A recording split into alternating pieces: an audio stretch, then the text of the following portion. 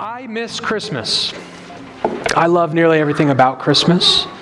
It always seems to come and go way too fast for me. I love Christmas songs. I love the smell of my tree. I love all the beautiful decorations that my wife puts up around the house. I really miss Christmas. But perhaps the thing I miss the most about Christmas are the lights. I love Christmas lights. Whether they're on trees or on houses or in my office, I love Christmas lights. And so the good news, at least for me and for all other Christmas lovers, is that thanks to the Gospel of John, we get to sort of revisit Christmas for the next 2 weeks, although admittedly much more so next week than today. Because our next two sermon texts will explore these theological themes that are crucially important to what we remember at Christmas time.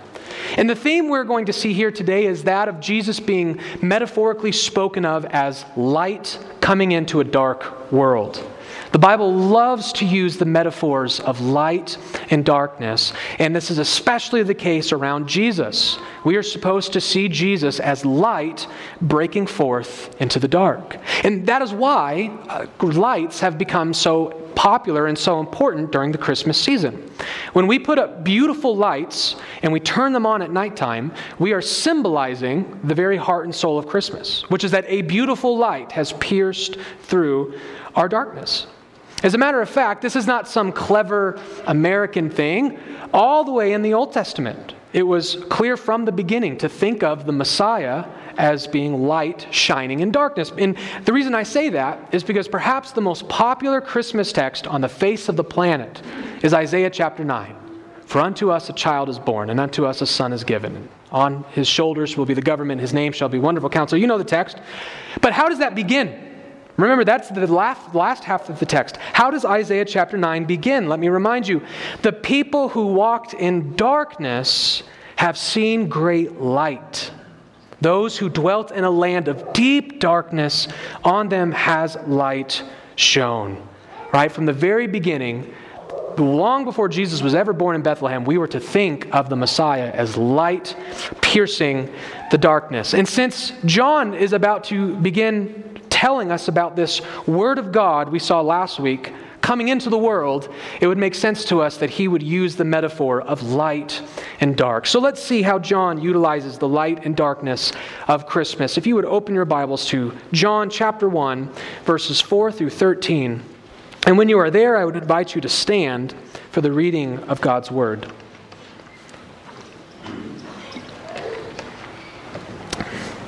John chapter 1, verses 4 through 13, thus saith the Lord. In him was life, and the life was the light of men. And the light shines in the darkness, and the darkness has not overcome it. There was a man sent from God, whose name was John. He came as a witness, to bear witness about the light, that all might believe through him. He was not the light, but came to bear witness about the light. The true light, which gives light to everyone, was coming into the world. He was in the world, and the world was made through him, yet the world did not know him. He came to his own, and his own people did not receive him.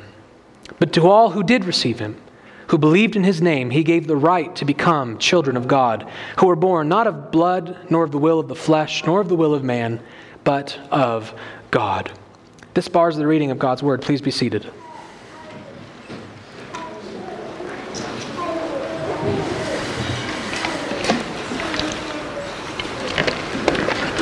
When I was in high school, every teacher's mortal enemy was a little website called Cliff Notes.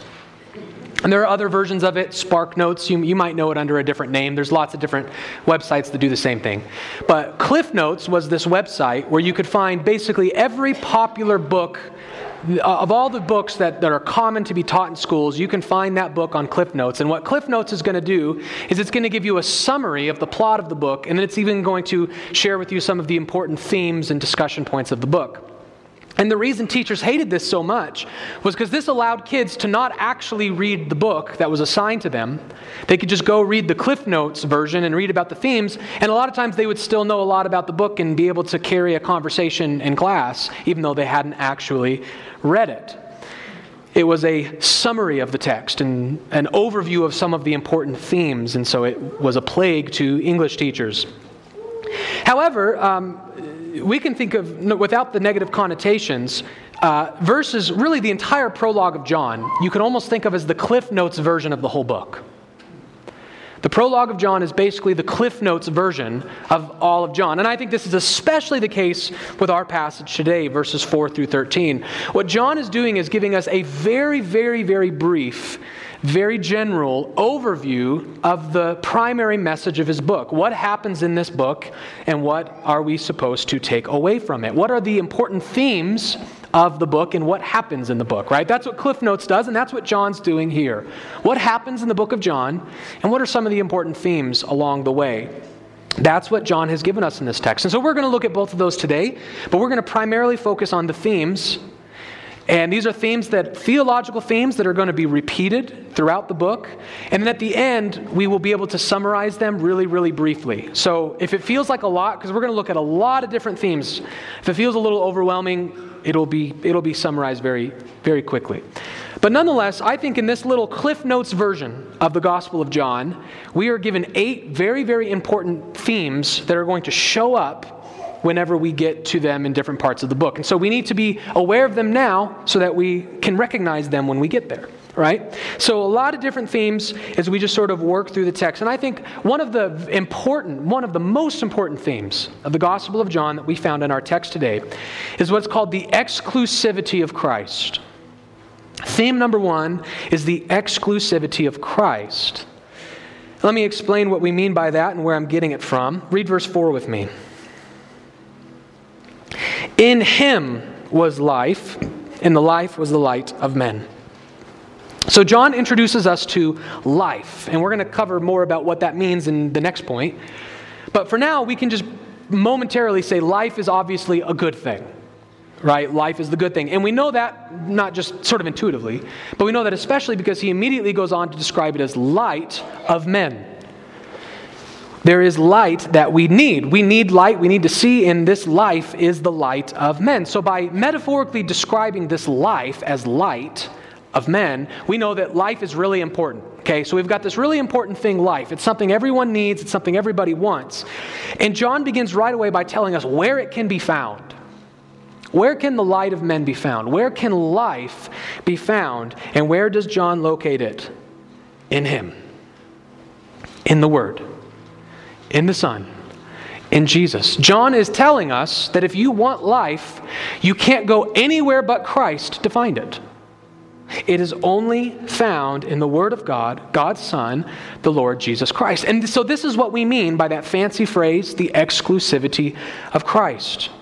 We mean that outside of Christ, there is no life. Christ is exclusive to life. There's no additions. It's Christ and Christ alone where life is found. In other words, to put it in the most plain words I can, there is no salvation outside of Christ. You cannot find life because it is only found in Him. John hammers this away again in verse 9. Read verse 9 with me. The true light, which gives light to everyone, was coming into the world. So Christ is not only described by John as light, He is described as the true light. So there's a couple implications there. The first implication is that there's only one light to be found, right? Because he uses a definite article, not an indefinite article. In other words, he doesn't say Christ is a light. There's lots of lights out there and Christ is one of them. He's a light. No, He's the light. He's the only one. But he also tells us He's the true light. Implication being that if you do think you found another light, it's false. It's not actually light. There's only one true light, and it's in Him. It's in the Word. It's in the Son. It's in Jesus Christ. John teaches us the exclusivity of Christ. This is a major claim, by the way. If you've been a Christian for a long time, it's a basic claim. But to every non-Christian throughout the history of the world, this is an audacious claim. To claim to be the one and only true light. So, in other words, because notice, think about it. What John is doing is he's telling us we do not have permission to think of Jesus as some mere religious leader. What do religious leaders do? What do religious leaders and gurus and philosophers do? They try to discover the light. And then once they've discovered it, they try to teach you. They try to point you to the light. That's my job. My job is to try to point you to the light. We point people to the light. Jesus did not come so much to point you to the light, but to be the light. He didn't come to be a religious philosopher to point you to the light. He came to say, I'm the one the religious philosophers have been looking for. I am the light. This is an incredibly audacious claim. And not only am I the light, I'm the only one. I'm the only thing you can be looking for. If you're not looking for me, you're wrong. It's an offensive, audacious claim. He is claiming to be exclusive to life. And as I said, this is going to be a major theme throughout the entire book, but it's probably said nowhere clearer than in the very famous words from John 14, where Jesus said to him, I am the way, the truth, and the life. No one comes to the Father except through me. So be prepared as we go through the Gospel of John to see this theme over and over again, that there is no salvation outside of Christ, the exclusivity of Christ. But that leads us to the other thing we need to talk about is this theme of life, or what I'm going to call eternal life. The second theme brought up in John 1, which will be repeated throughout the book, is this theme of eternal life. Look at verse 4 with me again. In him was life, and the life was the light of men.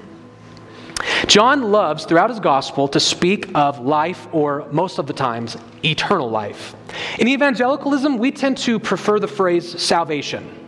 Like we ask people questions like, are you saved? We tell people, Jesus saved me, I've been saved. We like the word saved. We like the word salvation. And there's nothing wrong with that. The Bible uses that word all the time. Even in the Gospel of John, that term is used. So I'm not criticizing that. But I just want us to be aware that the word salvation is not the only word for that concept that the Bible offers us. There's lots of different ways to talk about what we call salvation. And John's favorite way to talk about salvation is to talk about eternal life. And I would argue that calling it eternal life helps us to understand it at a really intimate and deep level. It helps us better to understand the relationship between salvation and Christ himself. Because what we just covered is that life is not outside of Christ, it's in Christ. And so this means that in other words, salvation, don't think of salvation like this. I think it's easy to think of it like this. It's easy to think of salvation as like this thing that God created and then gave to us. Right? Like this present. God made this salvation and then gave it to us. But that's really not the picture of salvation. Salvation is the life of the Word. It's always existed. It's not like this created thing that God gives us. It's the life of Christ. So when we think of salvation, you don't want to so much think of like a gift being given to you. Metaphorically, that is what it is. But on a more specific level, you are not receiving a gift so much as you are participating in the life of Christ. You are joining to Christ.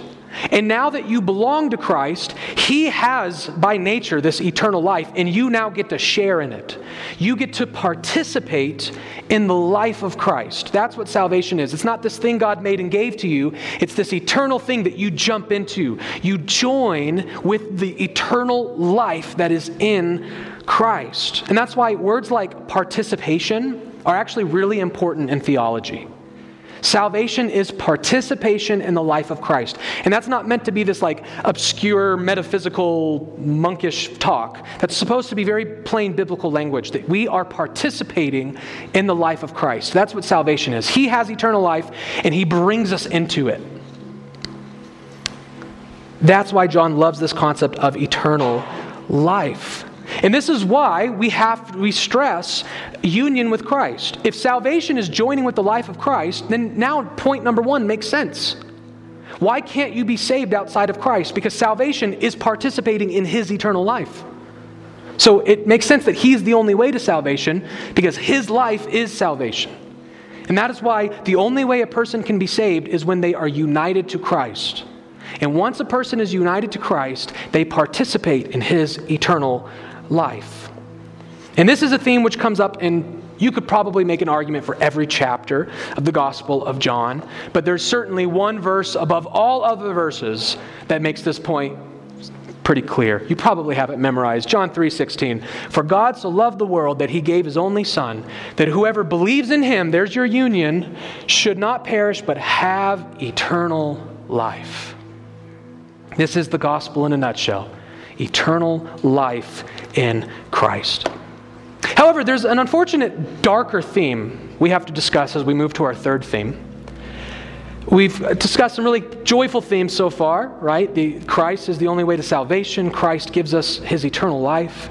But if we're going to talk about salvation and life, if we're going to talk about light, then that implies something. It implies that we need it. If Christ offers life, then the implication is that we're dead. If Christ's life is light of men, then that implies we're darkness. We're in the dark. And so that leads to exactly what is our third theme, a very important one for John, which is the sinfulness of men. The overwhelming, widespread, sinful condition of men, the sinfulness of men, is going to be an important theme in John. Look at verse 5 with me. The light shines in the darkness, and the darkness has not overcome it. Mankind is not presented by the Apostle John the way it used to be presented by Disney movies. I would argue that secular culture presents mankind in a whole new light today because of our new racial theories, but that's for another day and hour. But certainly while I was growing up, the secular world was very, very clear that human beings are generally good people.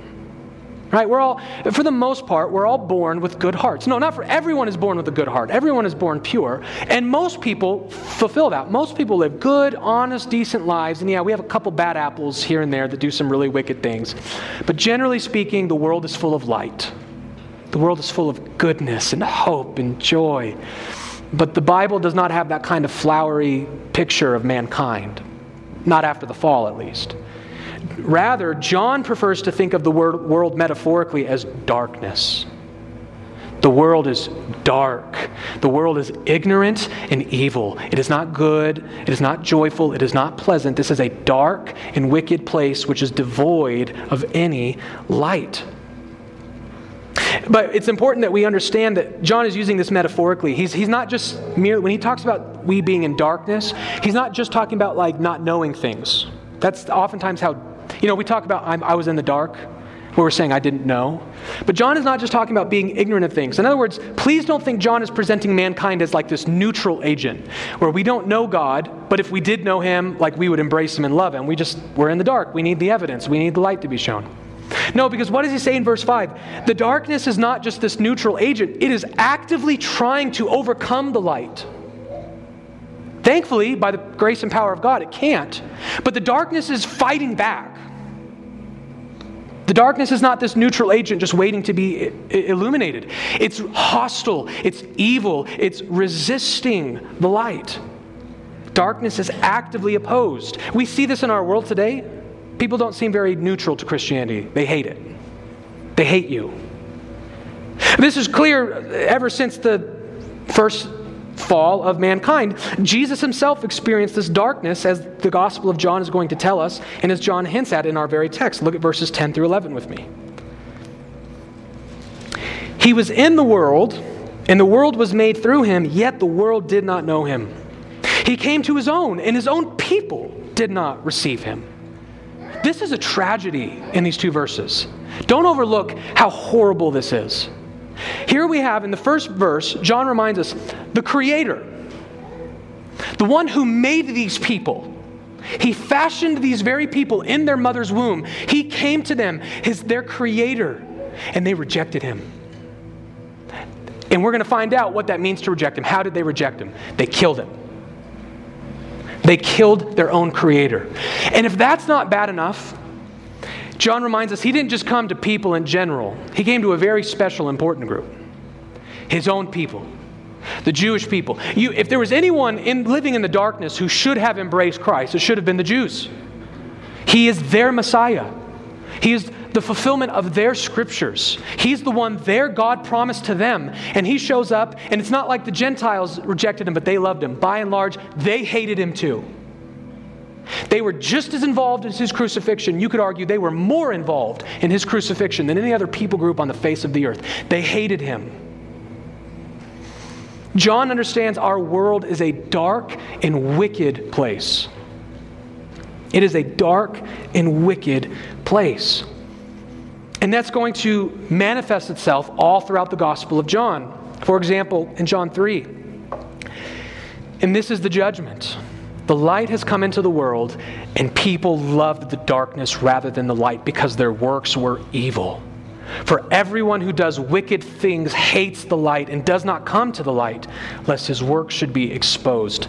Again, you see, this is a dark world. We love sin. We love our wicked ways, and we despise the light. That's who we are. It's a very dark place, this side of heaven. Christ came into the world to save it because it needed saving. That's the point. It needs saving. The wickedness of men is our third theme that John introduces us to. But there's a fourth theme. This one might sound kind of bizarre at first, but it's actually pretty important. And it's the fourth theme that we're going to see throughout the Gospel of John, is this theme of attestation. Attestation, when you attest to something, when you bear witness to something, when you try to verify the truthfulness of something, you attest to its truthfulness. The theme of attestation, believe it or not, is actually a beloved theme of the Gospel of John. In other words, that when the light comes into the world, it doesn't come by itself. It doesn't come without its witnesses. It doesn't come without things to verify it, to point to it and say, look, there's the light. The light is here. Christ came with witnesses. One of the most important witnesses is John the Baptist. Look at verses 6 through 8 with me. And remember, this is not the same John who wrote the Gospel of John. Not an apostle, but a prophet. John the Baptist, the prophet. We're going to be introduced to him very soon. But here we get a brief introductory remark in verses 6 through 8. There was a man sent from God whose name was John. He came as a witness to bear witness about the light, that all might believe through him. He was not the light, but came to bear witness about the light. The people of Israel were about to experience a pretty dramatic changing of gears. The transition from the old covenant to the new was going to be fairly abrupt and fairly dramatic.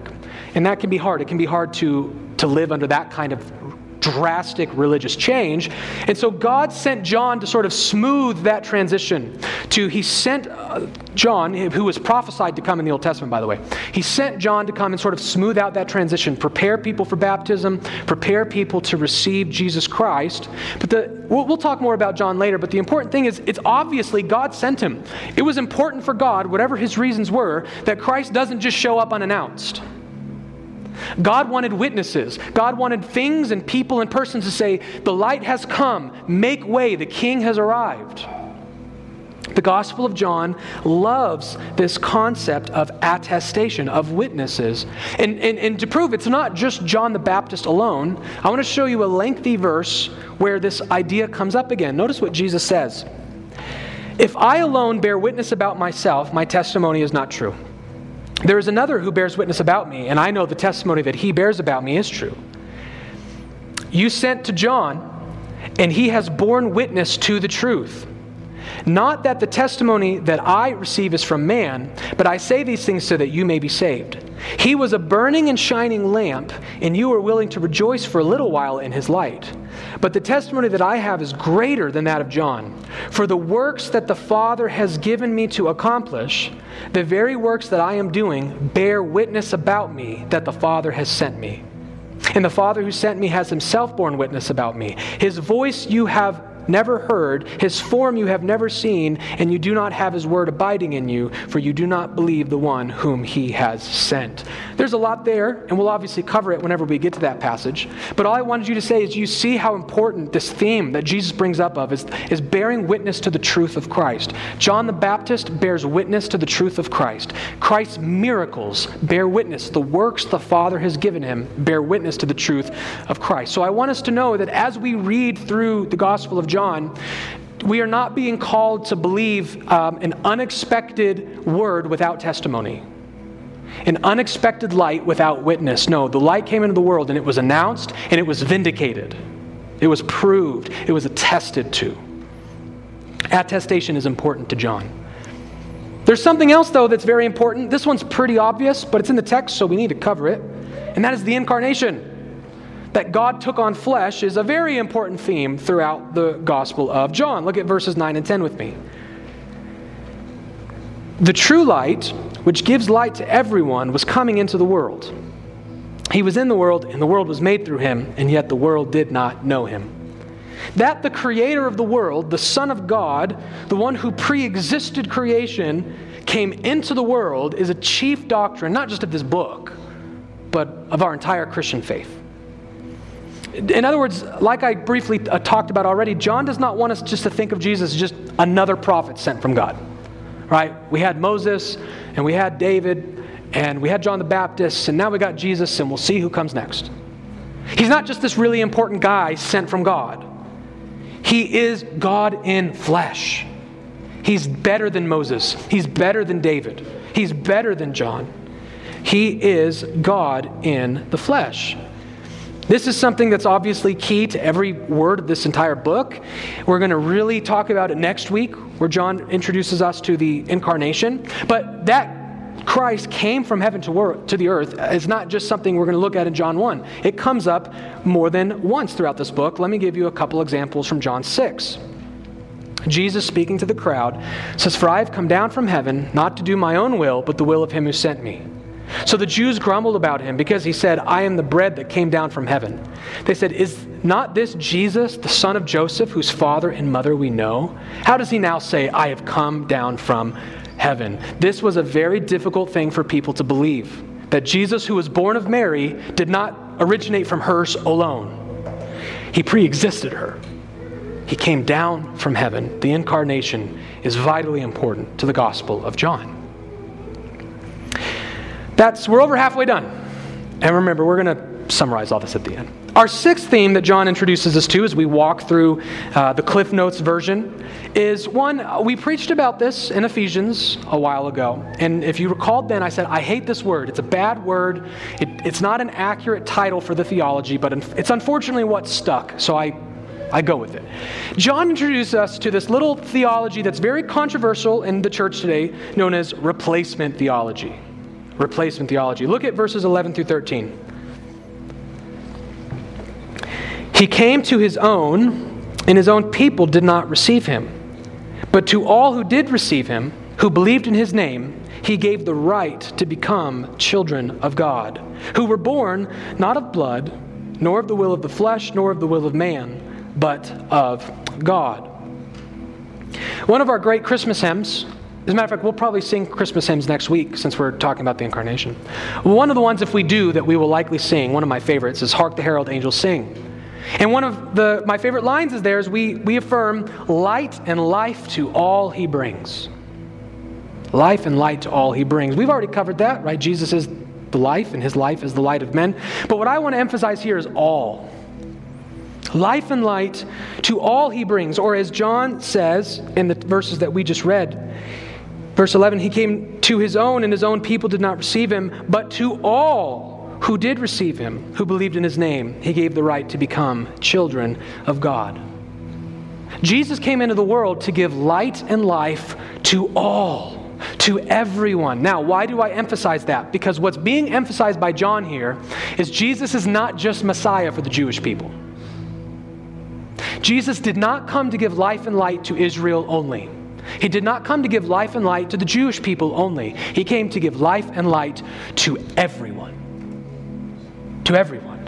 The conception of the Jewish people in John's day is that whenever the Messiah comes, he's not coming for the world, he's coming for us. He's coming for the children of God. He's coming for the covenant people of God. And he's coming to make Israel the glory of the world again. This is what Jesus' own disciples ask him before he ascends to heaven. Is now the time when you restore the glory to Israel? And what is Jesus' response?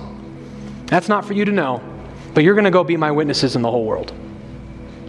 In other words, no, I'm here to restore the glory of the world, not of Israel.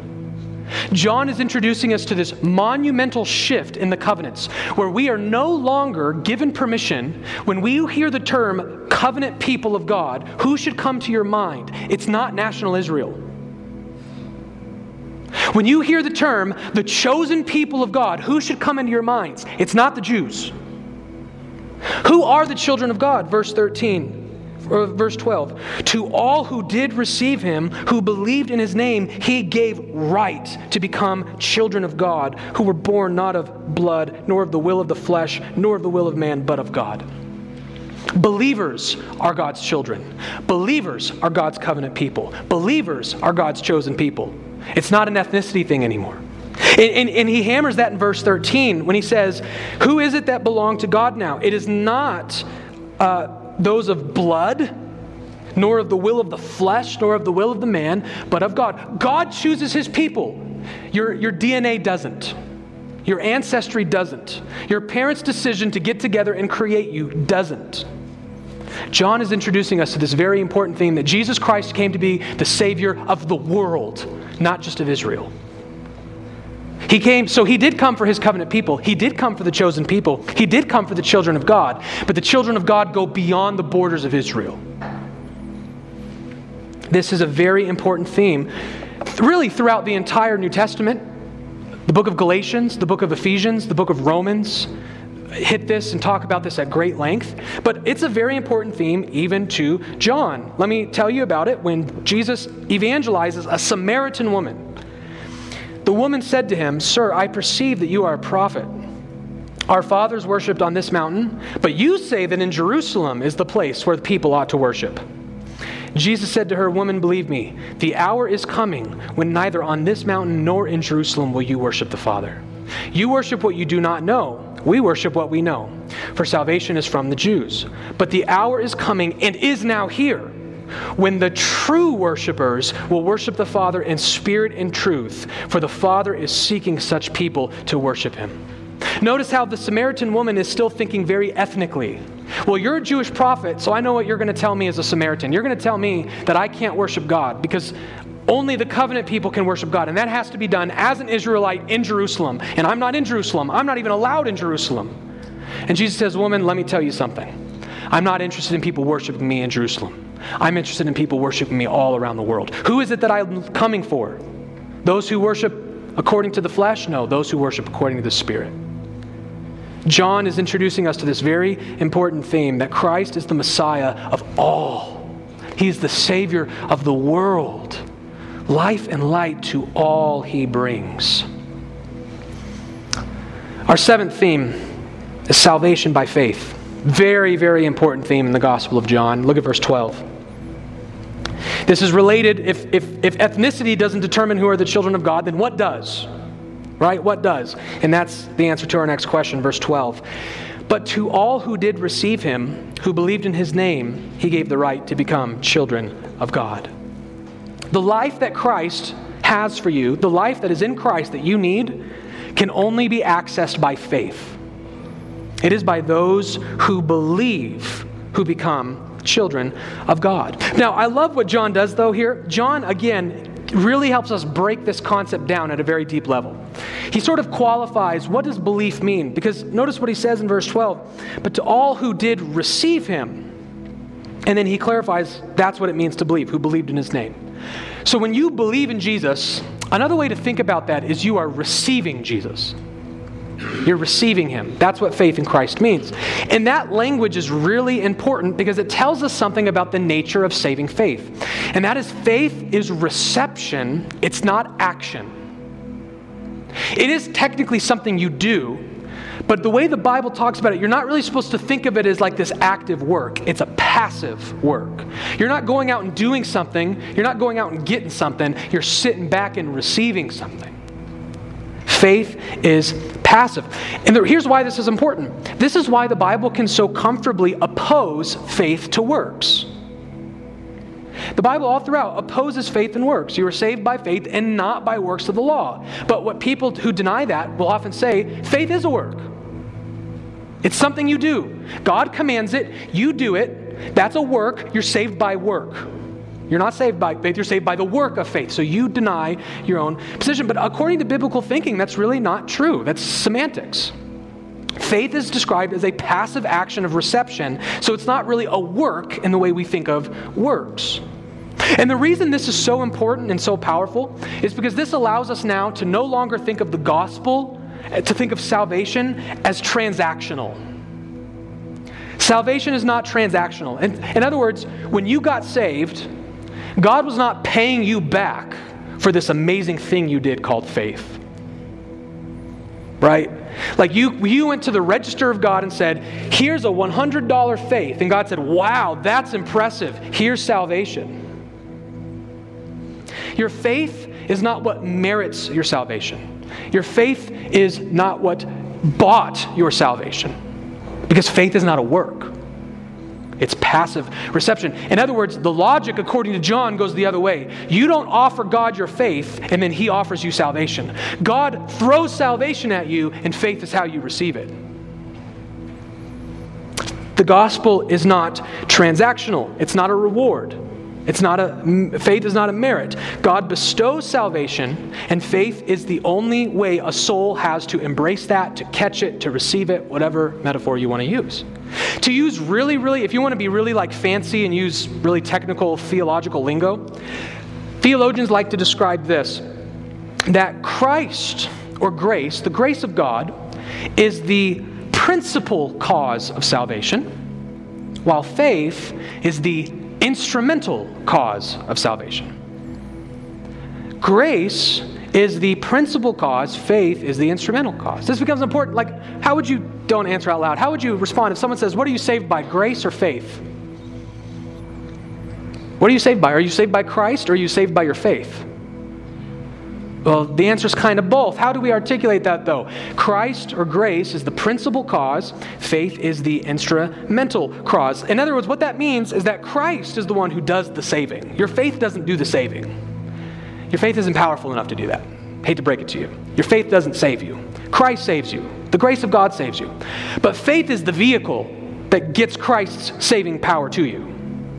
So faith saves you only in the sense that it's the vehicle that gets what saves you to you. And if you think I'm just being really like philosophical and semantic, I'm not. The Apostle Paul makes this very distinction. For by grace you have been saved through faith.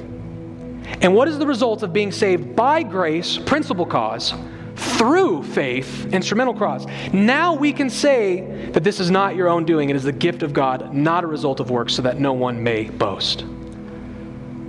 We are saved by grace. That's the principal cause. Grace is what saves you. Faith is how grace gets to you. So you are saved by grace through faith. And that's what we mean whenever we say you're saved by faith. Your faith is not what's saving you.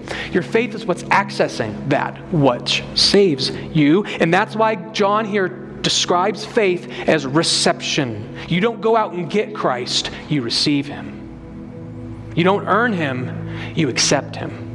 He comes to you. Faith is receptive, and that's why faith is not a work, and that's why when we're saved by faith, we are saved by grace. And that we are saved by our faith is an incredibly important theme throughout the rest of this book. Here's just one example. It comes up again in John 6, where Jesus says, "For this is the will of my Father, that everyone who looks on the Son and believes in Him should have eternal life, and I will raise him up on the last day." If you want Jesus' eternal life, believe in Him.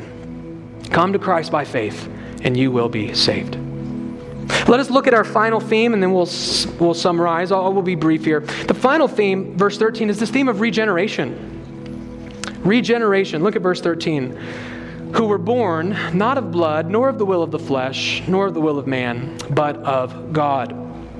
It's interesting that here, John describes eternal life, salvation, becoming a child of God, all of these things has been brought up already, as being born of God. That's another way to think of salvation, is you have been born of God. That's kind of weird though, because you've already been born. So it sounds like in order to be saved, I have to be born again. I was already born, but now I have to be born of someone else.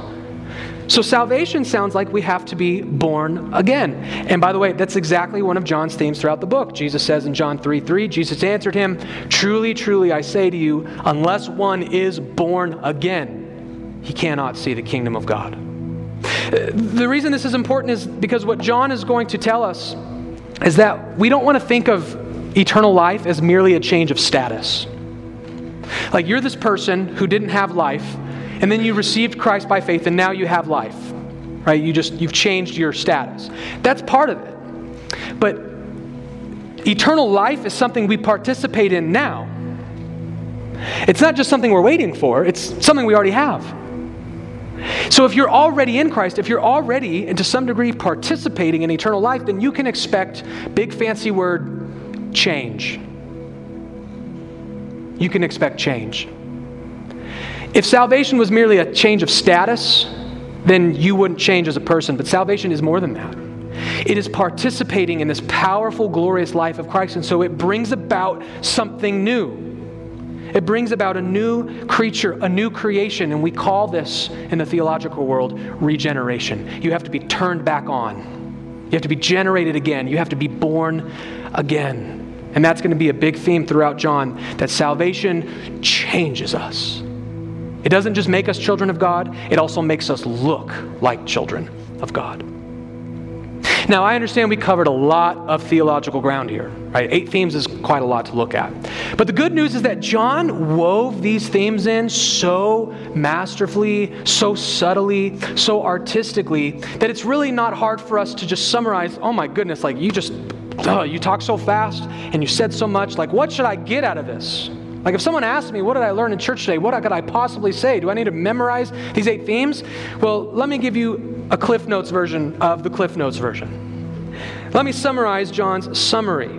What is this passage really about? That Jesus Christ came into the world to give eternal life to all who receive him by faith.